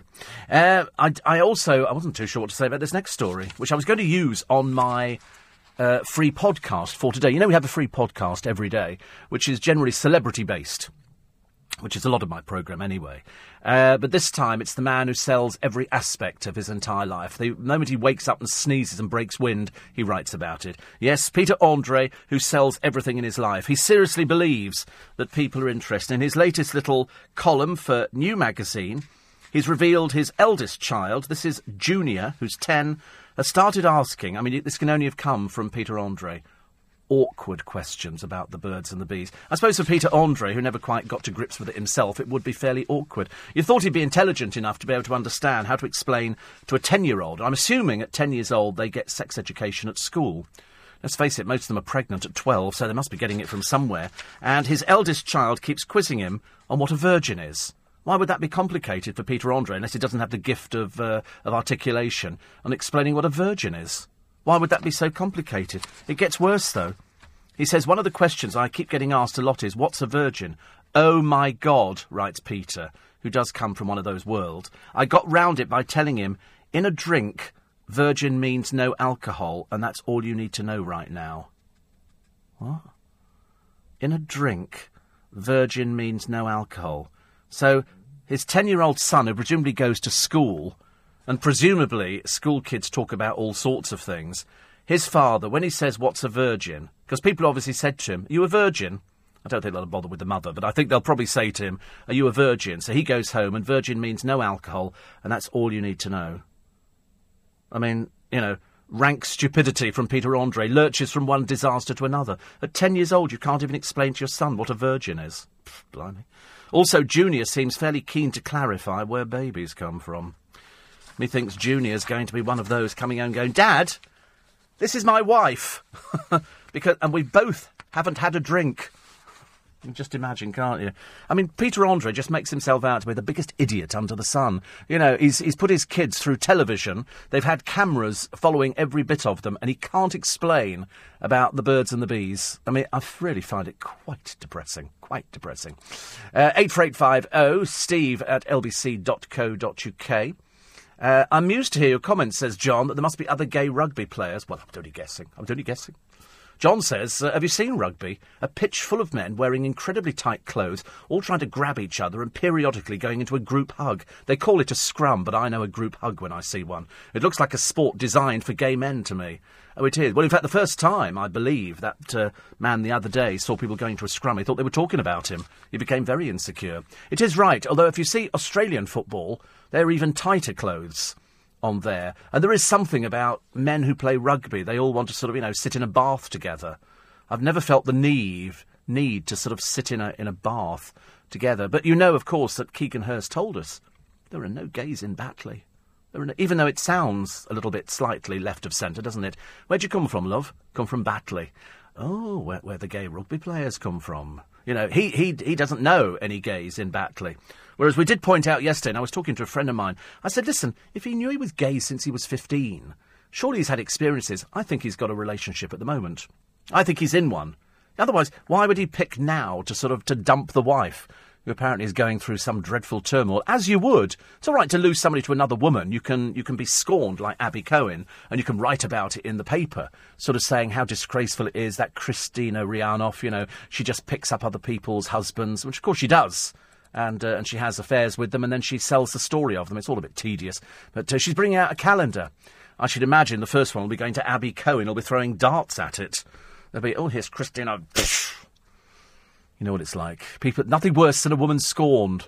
Very shortly, you're going to be having, I should imagine, Keegan Hurst, his wife, doing her story in the paper, because they'll be interested in sort of how the wife feels.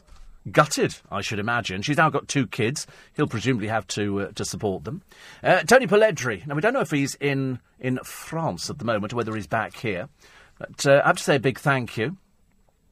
Because Tracy, one of the lovelies, was in Little Italy, celebrating with her children after exam results. Actually, this year, the kids did quite well, didn't the kids? Honestly, I'm so sorry.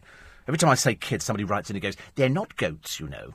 I go, well, they're not my children, so they're kids as far as I'm concerned. But anyway, they were celebrating exam results, and Tony very kindly sent them a bottle of Prosecco. Just the one. Somebody was talking to me about Prosecco. Somebody will need to tell me.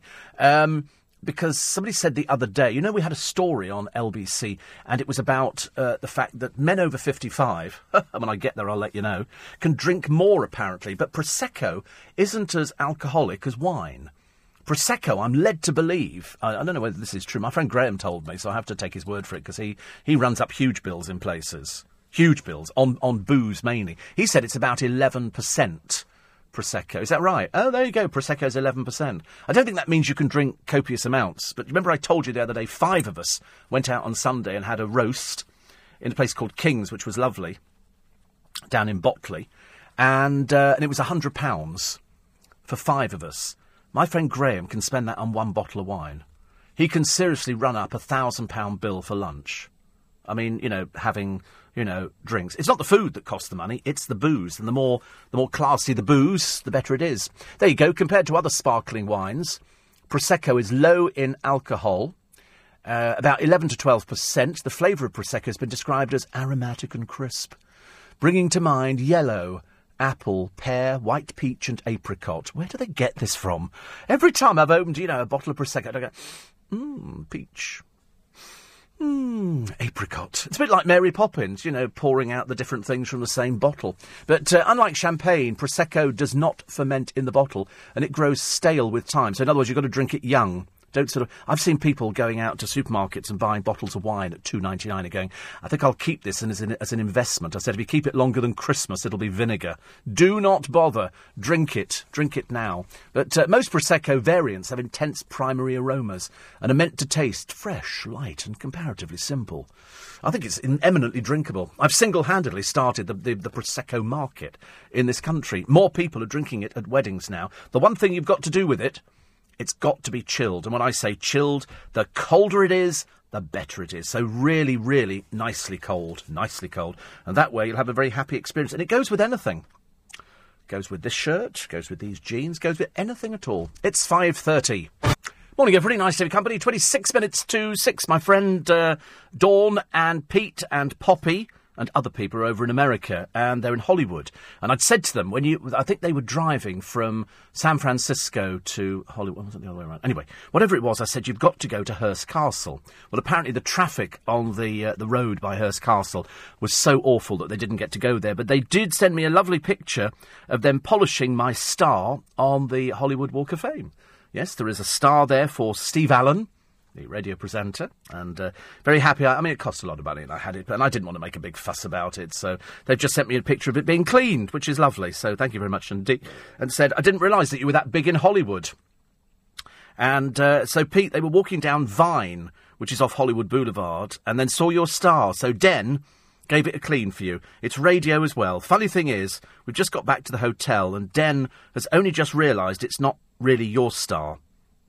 Well, don't spoil it. Just keep it going. Tell him it's mine. And says, but I bet there are tourists from the UK that would think it's you. We went past Hearst Castle, didn't have time to go as the traffic on Highway 1 was terrible. Beautiful road, though. And we will have a get back and a good old chat about it. So, Dawn, Poppy and Pete having some lovely weather over in America. And I'm in between on the Hollywood Boulevard stars. Guess who I'm in between? You won't believe this. The Steve Allen star on the Hollywood Boulevard. I mean, quite clear, it's not me. I'm in between John Wayne and Michael Jackson. How cool is that? How cool... Oh, there it is. How cool is that? But the next one up is John Wayne, and the one underneath is Michael Jackson. I'm the sandwich in the middle. Pfft, how posh is that, eh? Eat your heart out, everybody else. Old Brian will be so jealous. He'll be so jealous about that. And Steve Allen is there. Not as attractive as I am. And he did die some time ago. Because he was very popular. Actually, we probably both got the same glasses. His name really... I'm just Steve Allen. He was Stephen Valentine Patrick William Allen. Isn't it funny? My middle name's William as well. Uncanny. Mind you, all our family are William. We weren't very imaginative at all. Was at A&E, says Trevor, with the wife on Monday night. Family arrived with a teenager. They'd wheeled from the car in one of those yellow hospital wheelchairs. She had almost no skin left at the top of one arm, her side and one leg. She'd been run over and was told by the police that an ambulance would take about 2 hours as they were really busy. Police suggest they take themselves, as the police were not insured to do so. No, they're not... Well, I didn't think they were supposed to, for things like that. It's difficult, though, isn't it? I mean, I don't know, how that works anyway. Can you tell people to be very careful at traffic lights as people try and wash the windscreens? Oh, I don't have anything. Don't touch the car. You're going home in a wheelchair. I have no truck with them whatsoever. We don't have any of that kind of stuff. In fact, we've actually lost them. But can I just advise you, because they do operate up and down the length and breadth of the country. Many of them are thieves. And you've got to make sure, because I know a lot of you, and I've done it myself, you keep your phone on the seat next to you. You've probably got a wallet on there, or a bag if you're a woman. Make sure the doors are locked, OK? Make sure the doors are locked. I remember seeing that as I drove up the Goldhawk Road in Shepherd's Bush some years ago when I was driving back from our offices. And about 2 cars in front, there were some kids, and they were walking the line of the car. They were all sitting in traffic. And... obviously the guy's door was locked, and so they gestured to the guy to wind the window down, as you would. So somebody go, excuse me, and you wind the window down. It was at that moment he wound the window down that they grabbed the wallet and the phone and they ran. And he was stuck in traffic. He couldn't do anything about it. So my advice is, make sure your doors are locked when you're in the car. A few months ago, producer Chris, a guy tried to get into his car while he was driving in to read the Travel on the Sunday Breakfast Show. You've really got to make sure your doors are locked, And if anybody says, what do you want? Wind your window down. What do you want? Don't wind your window down at all. Very dangerous for anybody. It's not just here in London. It's called being aware, but you do see it happening more and more. I agree with your frustration, says Paul. Read benefit culture. However, I've heard myself a piece of advice from a council worker. You need to make yourself homeless so we can give you a council property. Hackney Council. Well, exactly. Well, that's how it works. That's why that guy took his son down there and said, I'm kicking him out today, so he's homeless. And he's got cerebral palsy, so you've got to house him. And they went, oh, we haven't got any housing. So the bluff didn't work. So you had to take him all the way back home again. 84850, steve@lbc.co.uk. Little Julie says, were your ears burning at 4 o'clock yesterday? Don't think so. Oh, you were talking about me. Me and my friend Emily, she says. We're having a good chuckle about yesterday's show, Miss Collins. Please God, she's not going on Strictly Come Dancing. It's bad enough thinking Mr. Andre might be going on there, Mr. Andrex. This is the one who couldn't tell his 10-year-old, mind you, where babies come from and what a virgin is. I mean, really. Perhaps they'd be better off asking Mummy. Mummy seems to be well versed in that kind of thing, and I'm sure that she'll be able to explain it in words that only they will understand, ladies and gentlemen. And he's got a column, amazing, isn't it, really? Very, very disappointed. Very disappointed. 84850 steve@lbc.co.uk on the subject of Strictly. Is it a rite of passage, says Tony, that everybody from The Breakfast Show has to do the dancing programme? Susanna Reid, Bill Turnbull, Carol Kirkwood. Like you say, it will be the worst lineup if Peter Andre's announced. And do you think Cheryl Spagbol's new perfume will be in the pound shops for Christmas? Well, I think it'll be in for November. Do you not think so? I mean, who buys it? That's what we couldn't work out. We weren't very good at working out who actually buys all these sort of things. And I've got no idea. I'm assuming it's sort of 12-year-old girls. Can't see it being anybody else, can you? I don't think so. No, wait a minute. Now, what do I do with this to that's right. Wait a minute. If I move that to there, so I'm trying to sort of move my screens about. Oh, no, I've managed it by myself. Do you know, I'm getting better, actually. I think I'm getting better at sort of moving screens about in the studio. It doesn't mean anything to you, but if you're listening in stereo, I'm in the left-hand side. Okay, the other side is all the technical stuff, and I do try and get round to it. Apparently, Primark are going to open their first US store in Boston in September and announce they're opening in Italy. Well, they would do. There's a market for that sort of clothing. There is a market for people having cheap clothing. I mean, that's exactly what it's all about. They're not in the business of doing high fashion. They're doing what they call disposable fashion. The whole idea is that you buy something, and after you've worn it for a year, and you throw it away. It's that cheap. You can do that with it. Whereas on my Tommy Bahama shirts, as you know, not that I've ever mentioned them on the programme, I've got some I'm wearing that are like 10 years old. And they still look as good as new. Well, I think they do, but there again, my eyesight's rubbish. One show, a great show again, says Ashley, reference the salmon in the dishwasher. Go to Costco, buy a side of salmon, wrap in silver foil, not tight. Make sure it's sealed with crushed black pepper, lemon and lemon juice. Put on the full cycle, best salmon you'll ever have. Bless you. Can I do that, do you think, in Costco? Do you think Costco will allow me to do that in there? I'd forgotten to wrap it. I thought they did it in newspaper. I'm sure they did it on Blue Peter some years ago. Steve, Prestwick Air Show, September 5th and 6th. Flying both days include Lancaster, Spitfire and the star from last year, the Vulcan. Came over the flats about 20 feet above the top. When those Vulcan come over, doesn't it just not get you go, wow? I mean, obviously, I'm way too young to remember the war years or anything like that, but I was sitting, I told you, outside of the one of the coffee shops in the Strand when there was a fly pass that came over. My God, it was impressive. All the way down the length of the Strand, and I looked at it, and they had vapour trails coming out, all in different colours. Fantastic. Absolutely fantastic. Saul says you should be careful locking the door if you have an accident. It could hamper the emergency services. Listen, if the emergency service is going to be hampered by a locked door, they smash the window. I couldn't care less. If you seriously think that anybody in this country is stupid enough to leave the door unlocked and leave money or a phone on the seat, you must be barking mad. Try and put as many in. I was going to do a thing about laughter, actually, because apparently laughter is infectious. And, in fact, it's more infectious than depression. You can't catch misery.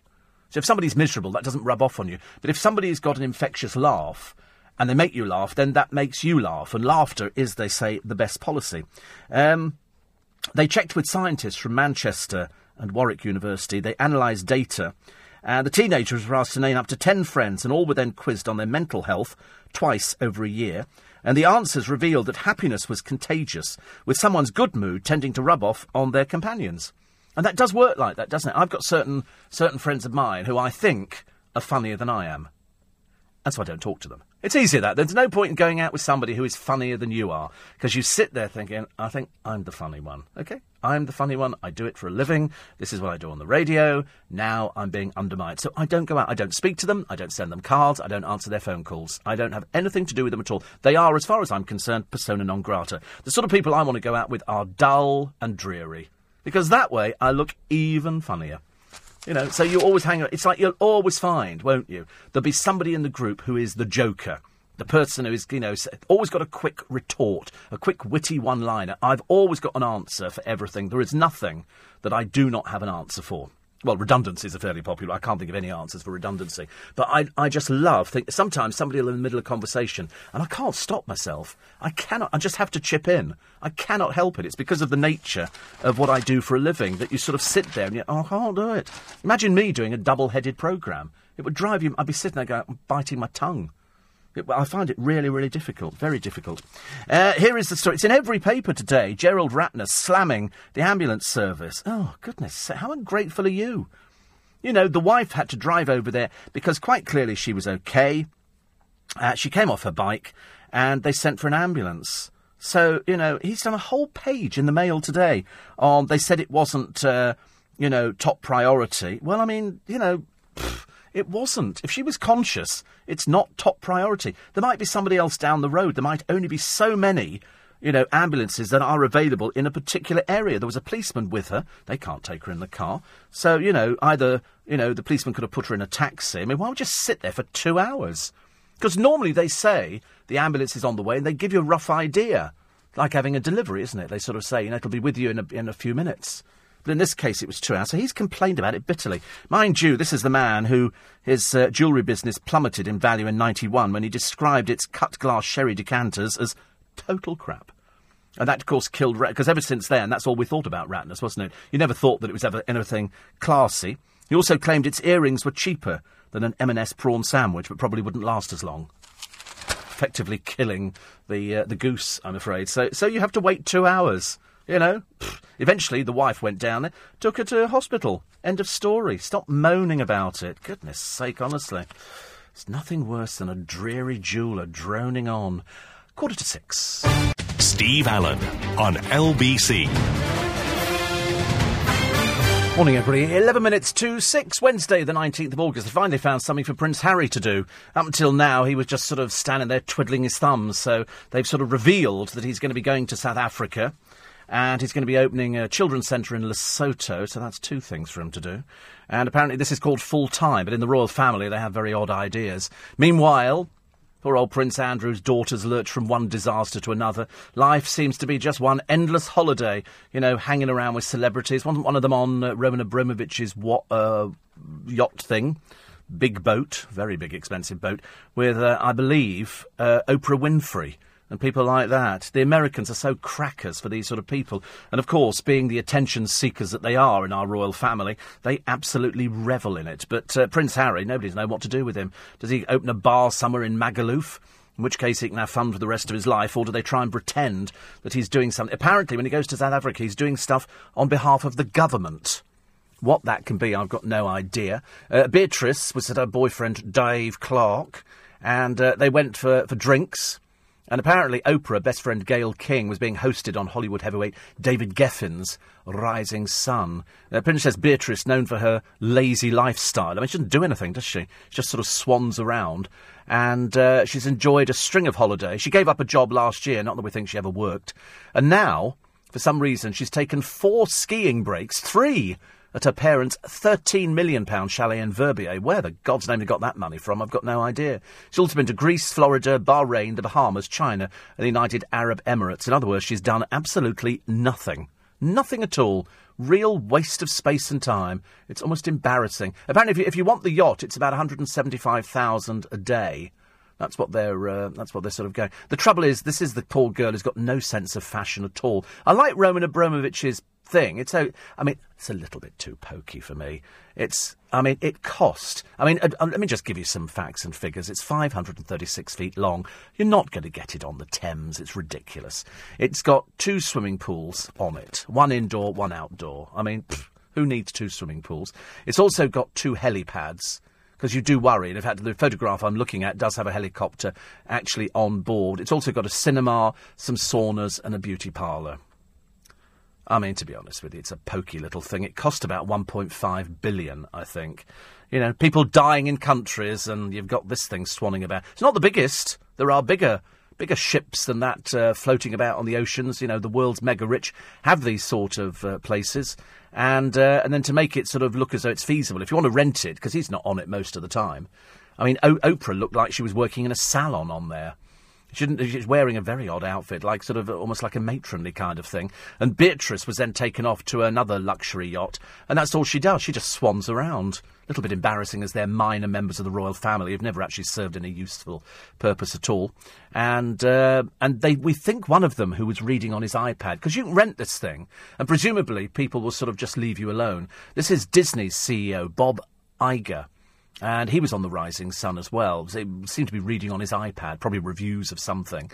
And they've obviously got security there. But this week, strangely enough, the Disney stock dropped. As investors, I think, feared the future of television, and the company's sports channel, ESPN, reported big subscriber losses. But it's obviously the thing, isn't it, to have the biggest ship that you can find. The bigger it is, the more impressive it is. It's also got a wine cellar and a basketball court. And the exercise bikes were delivered to his yacht by helicopter. I mean, it's another world, isn't it, really? I mean, I know it's the world of Steve Allen. I know that you understand that when I leave here, I'm just sort of bringing myself down to everybody else's level. But secretly, when I leave here, I go off on my yacht and I cruise up and down the Thames. It is the world's second longest private yacht. But the trouble is, as I say, for me, a little bit pokey. I'm a big fan of Roman. I think it's okay. I wouldn't want to get. It's only got 24 bedrooms. And it can accommodate 36 guests. How much to keep it afloat? How much would you think? Because you think that once you bought it, then that's it. Oh, no. This has got a 70 crew on it. Every year, the running costs of this thing amount to, wait for it, £50 million. So, in other words, if you don't have even if you won the lottery, even if you won Euro Millions, you'd be nowhere near how rich some of these people are.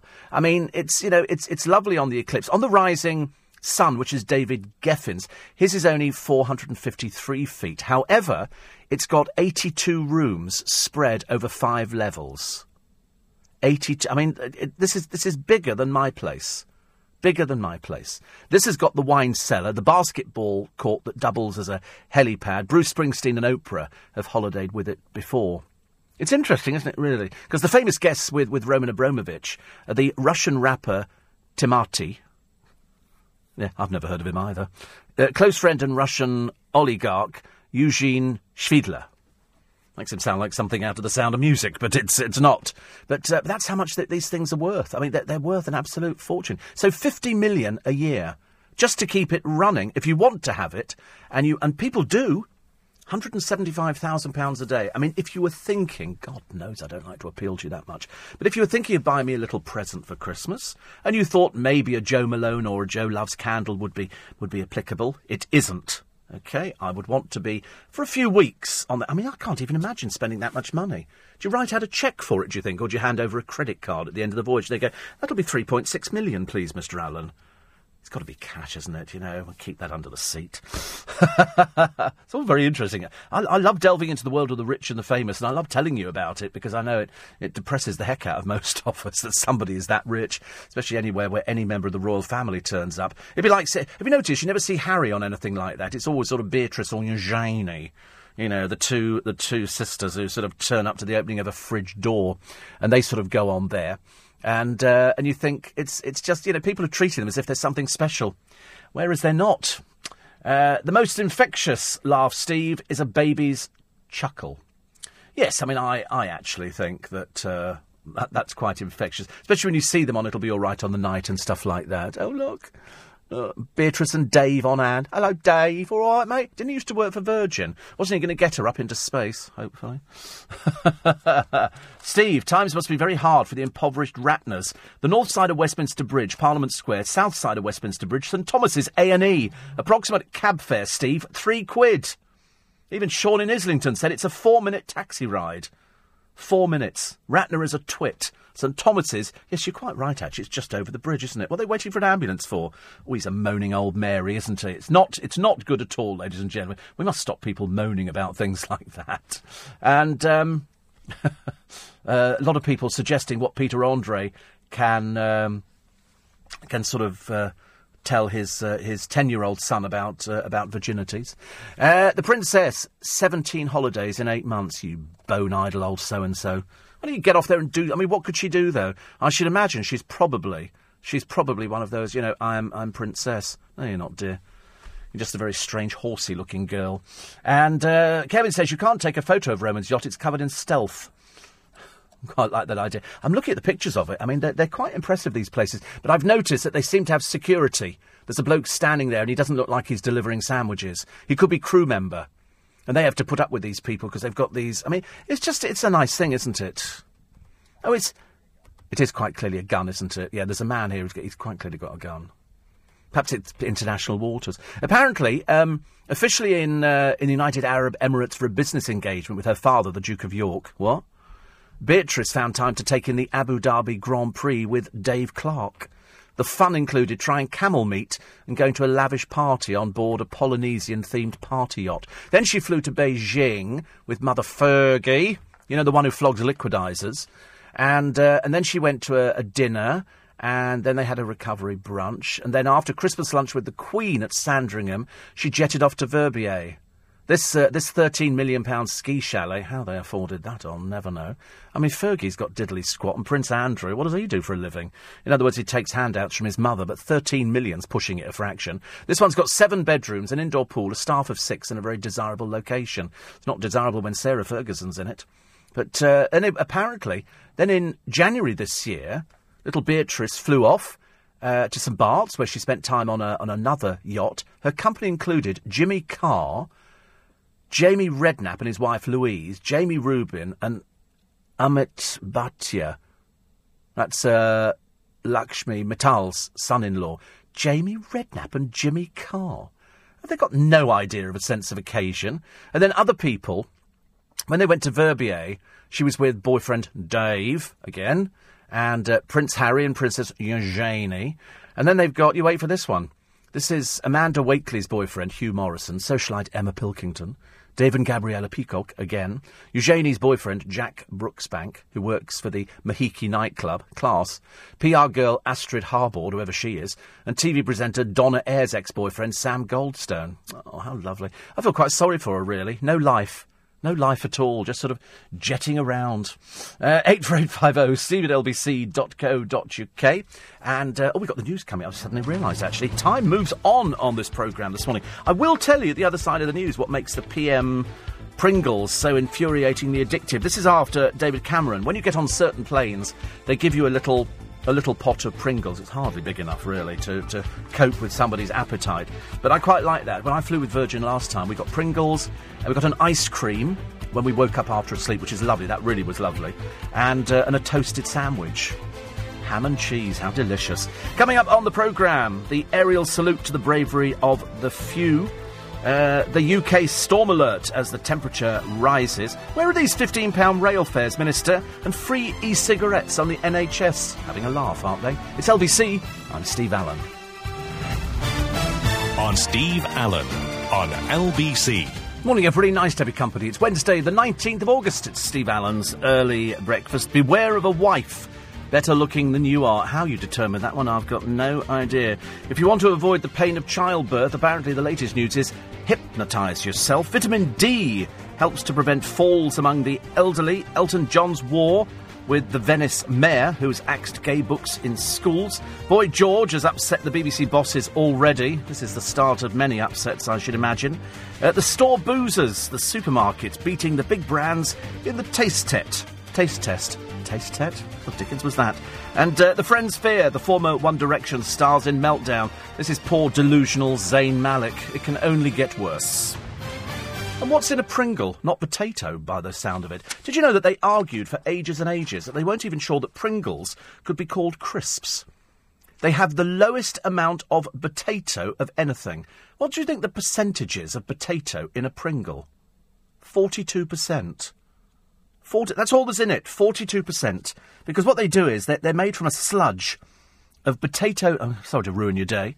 Of potato flakes, corn flour, wheat, starch and rice flour mixed with water and preservatives. This slurry is rolled into a thin sheet and cut by machine into ovals, which are pressed into their distinctive curved shape on a conveyor belt and fried in vegetable oil for exactly 11 seconds.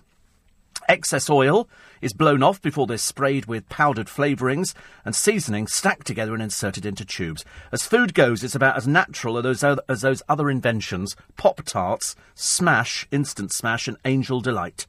It takes 20 minutes to make one tube of Pringles and considerably less time for a family to devour them.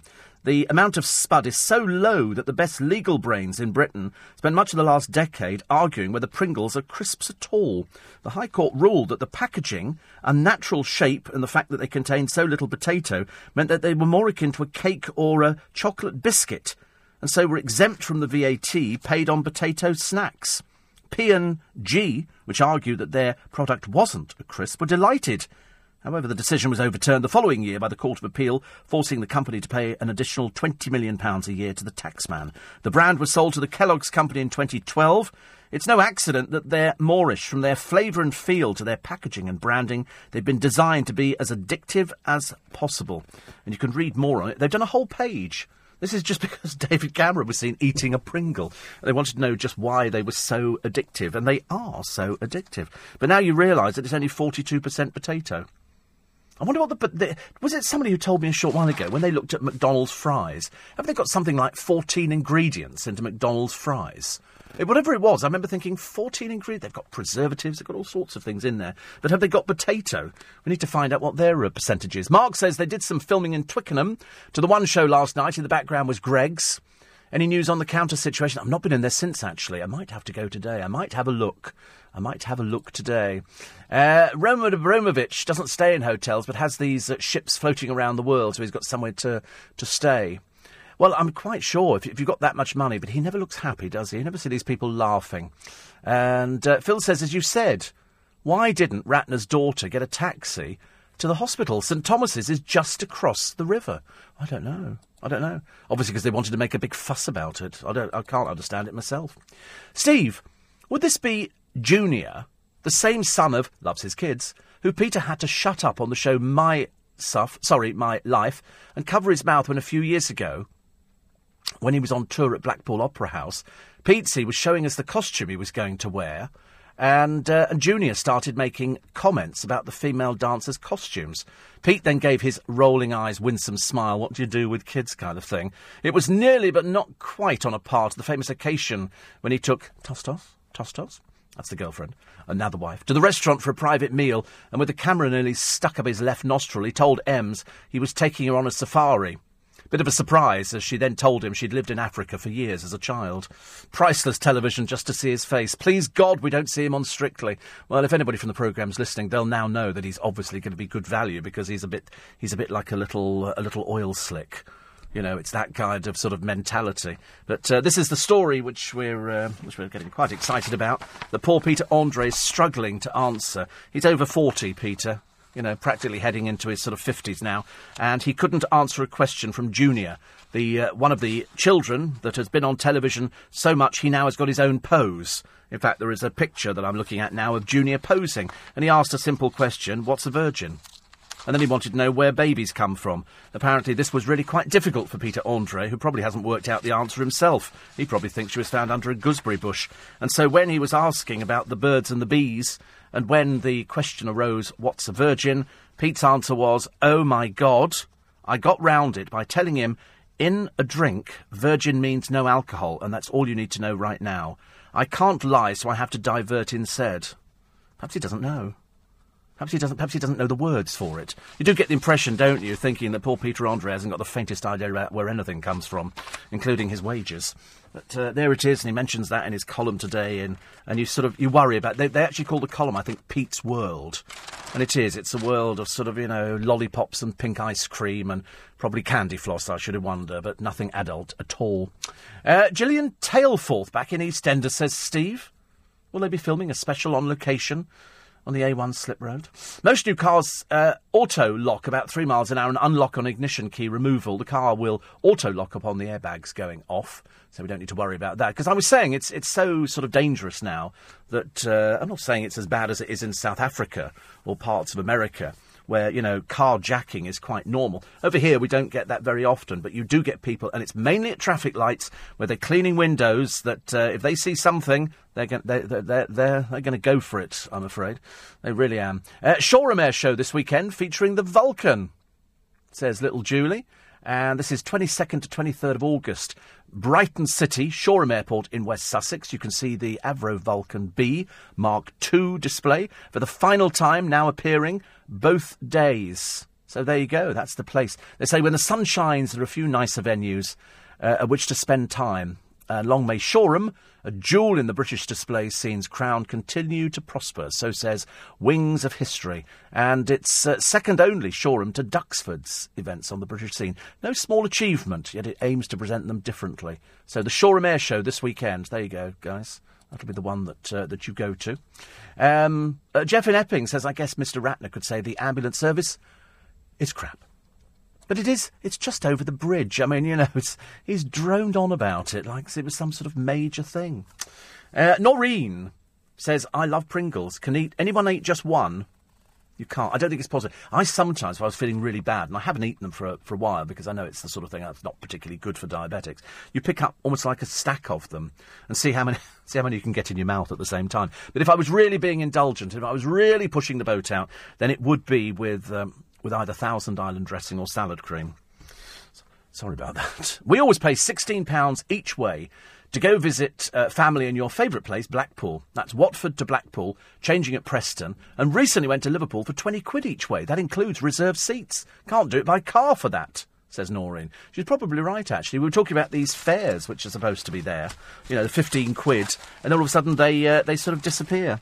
And here we go. David and Vic will be delighted, or concerned, to hear that Brooklyn, 16, is rubbing shoulders with a somewhat racy crowd. He was at a gig with Catherine Harding, the 23-year-old singer who gave birth to Jude Law's baby, a girl called Ada, 5 months ago. Wannabe footballer Brooklyn, failed footballer I thought, has recently been pictured with Harding's friend, former Miss England, Laura Coleman.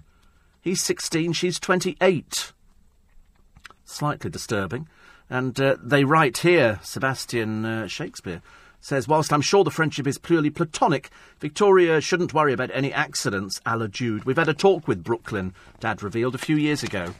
Probably means yesterday, I should imagine. It's a shame Peter Andre doesn't follow the same advice, but as I say, we don't really think Peter Andre's got the faintest idea about the birds and the bees. And so once, I'm quite sure that, at 10 years old, they are slightly more advanced than we were at 10 years old. And so, he's asking his father something which he's probably heard at school, and Peter Andre can't answer it. I find that's deeply, deeply depressing. 8385 Ocas says, if you go by ambulance, you get seen. If you're walking wounded, you go to the back of the queue. I don't know. Yes, what Peter says is virgin means pure. That's what he says, no alcohol in the drink. Yeah, but I don't think you can explain that to a 10-year-old. It would be easier to explain what a virgin is as opposed to explaining, it's no alcohol. Is that how Peter Andre has been describing things? Small wonder he's in the state he's in. 6:15. Steve Allen on LBC. Poor old Gideon's Way said, I'd tried Pringles once. I didn't like them, so I never had them again. I find all the people I've ever spoken to buy them, and I think you can buy them in Iceland. They like sort of £2 a tube or something, or you get two tubes for £3, whatever it is, honestly. But people find them addictive. But I only like the potato ones. I don't like flavours. Not very good with stuff like that. Front page of the Daily Express this morning, the Battle of Britain fly-past tribute in memory of the hardest day. The British girl who was the victim of the Thai bomb at the age of 19. House prices up by 15,000. Not over in America, they're not. They seem to have levelled off completely. And for some reason, every time you see a picture of Bill Turnbull smiling, he just looks somewhat evil. And it's a picture of Carol Kirkwood, who's the weather girl, who apparently is laughingly called a celebrity nowadays. I don't quite get that one at all. But she's the latest one to sign. What do? Do they just sort of sit down and go, oh, she's been a fan for ages, I'll give it to her this year? Because they obviously can't find anybody else. They really can't. And that's why we're sort of running out of ideas. You've got her, Ainsley Harriott, Jeremy Vine, some girl who kicked off out of Coronation Street ages ago, and I think that was Georgia May Foote. Who else did they come up with? Whatever it is, it's the worst lineup I've ever seen. Absolutely dreadful. Really is. What did we have here? The backpacker being hunted. And also the longest to reign over us, pictures showing 63 years of the Queen's rule. And it's very interesting. And the manor owner, who I mentioned earlier on, who has all those gravestones of children, because he bought a chapel, and he thought it was great to sort of cut up their gravestones and adorn his house with them. Absolutely ghastly. So who else have we got in the thing? We've got Ainsley Harriott. That'll be really dreary. Jeremy Vine. It's a bit of a joke, really. Georgia May Foote. Kelly Bright. And newsreader Katie Derham. But bookies have put her 40-1 to win, so in other words, let's not waste your time. And you've still got to have a couple of really sort of Z-list people, haven't you? I think that's the only way that they're ever going to get the programme. Because at the moment, it's the worst lineup I think I've ever seen. Really dreadful. Front page of the Mail today, they've done the Pringles story. Also, Kate is very tired, as you can well imagine. She had 2 children, and so she didn't attend a wedding the other day.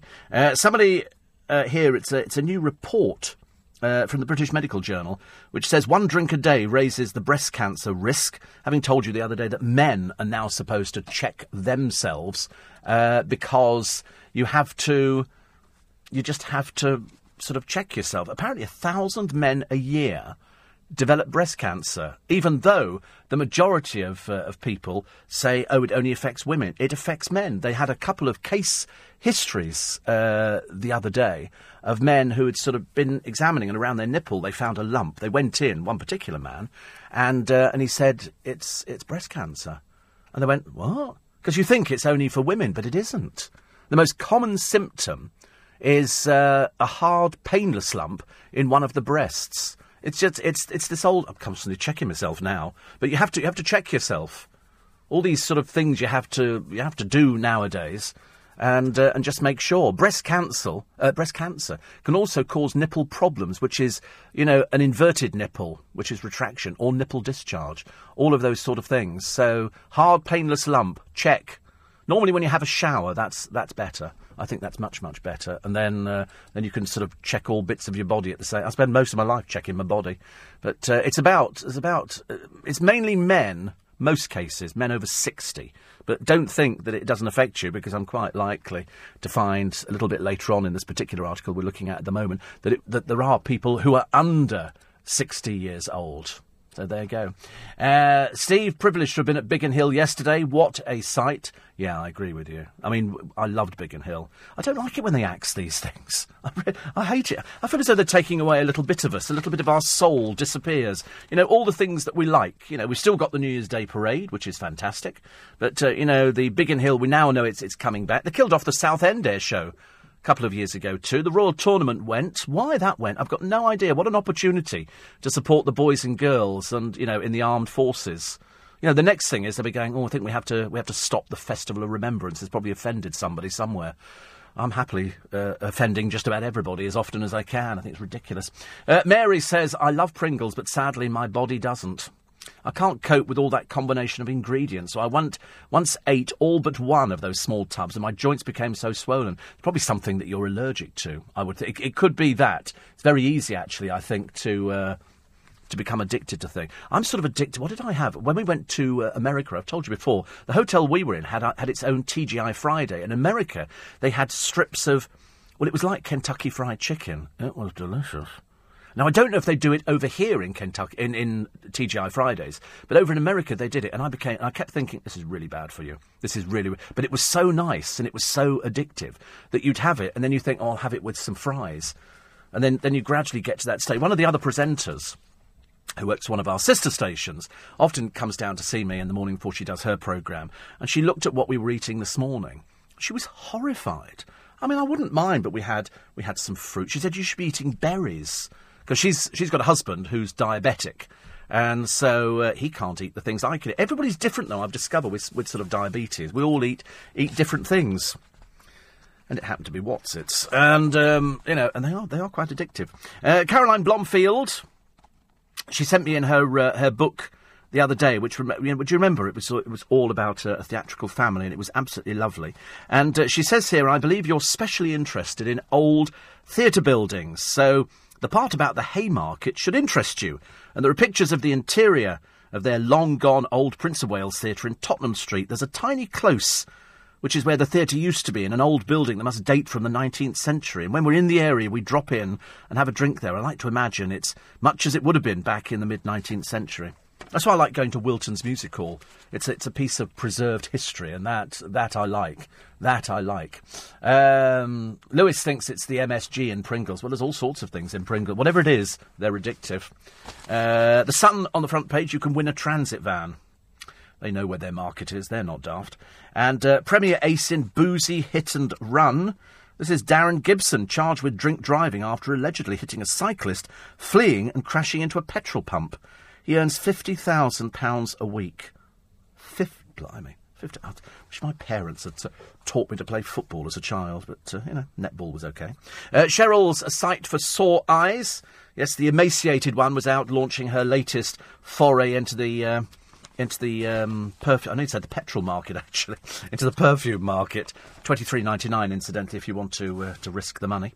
Metro, Department for Work and Invention.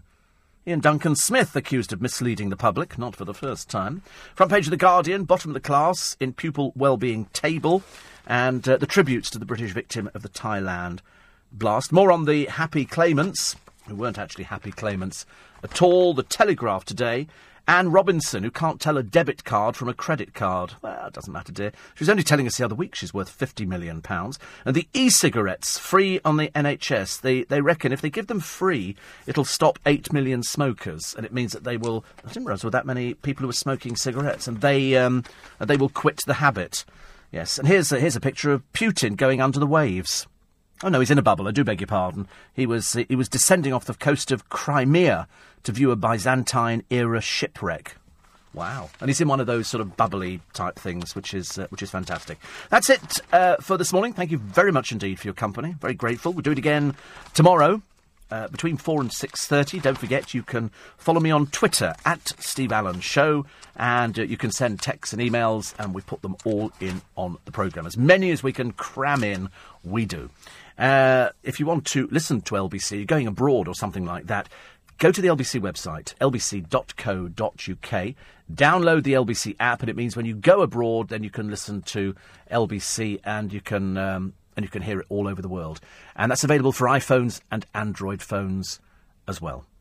What else? I forgot to bring you the weather, but as I said before, look out the window. That's what it'll be. I think there's going to be a bit of rain around a little bit later on, and I'm sure the storm clouds will move in. Oh, here we go. I've got it now. Dry and warm day, further rain later, blah, blah, blah, blah, blah. How much? 21 degrees, something like that, which is not bad. You can cope with that, can't you? 21 degrees, of course you can.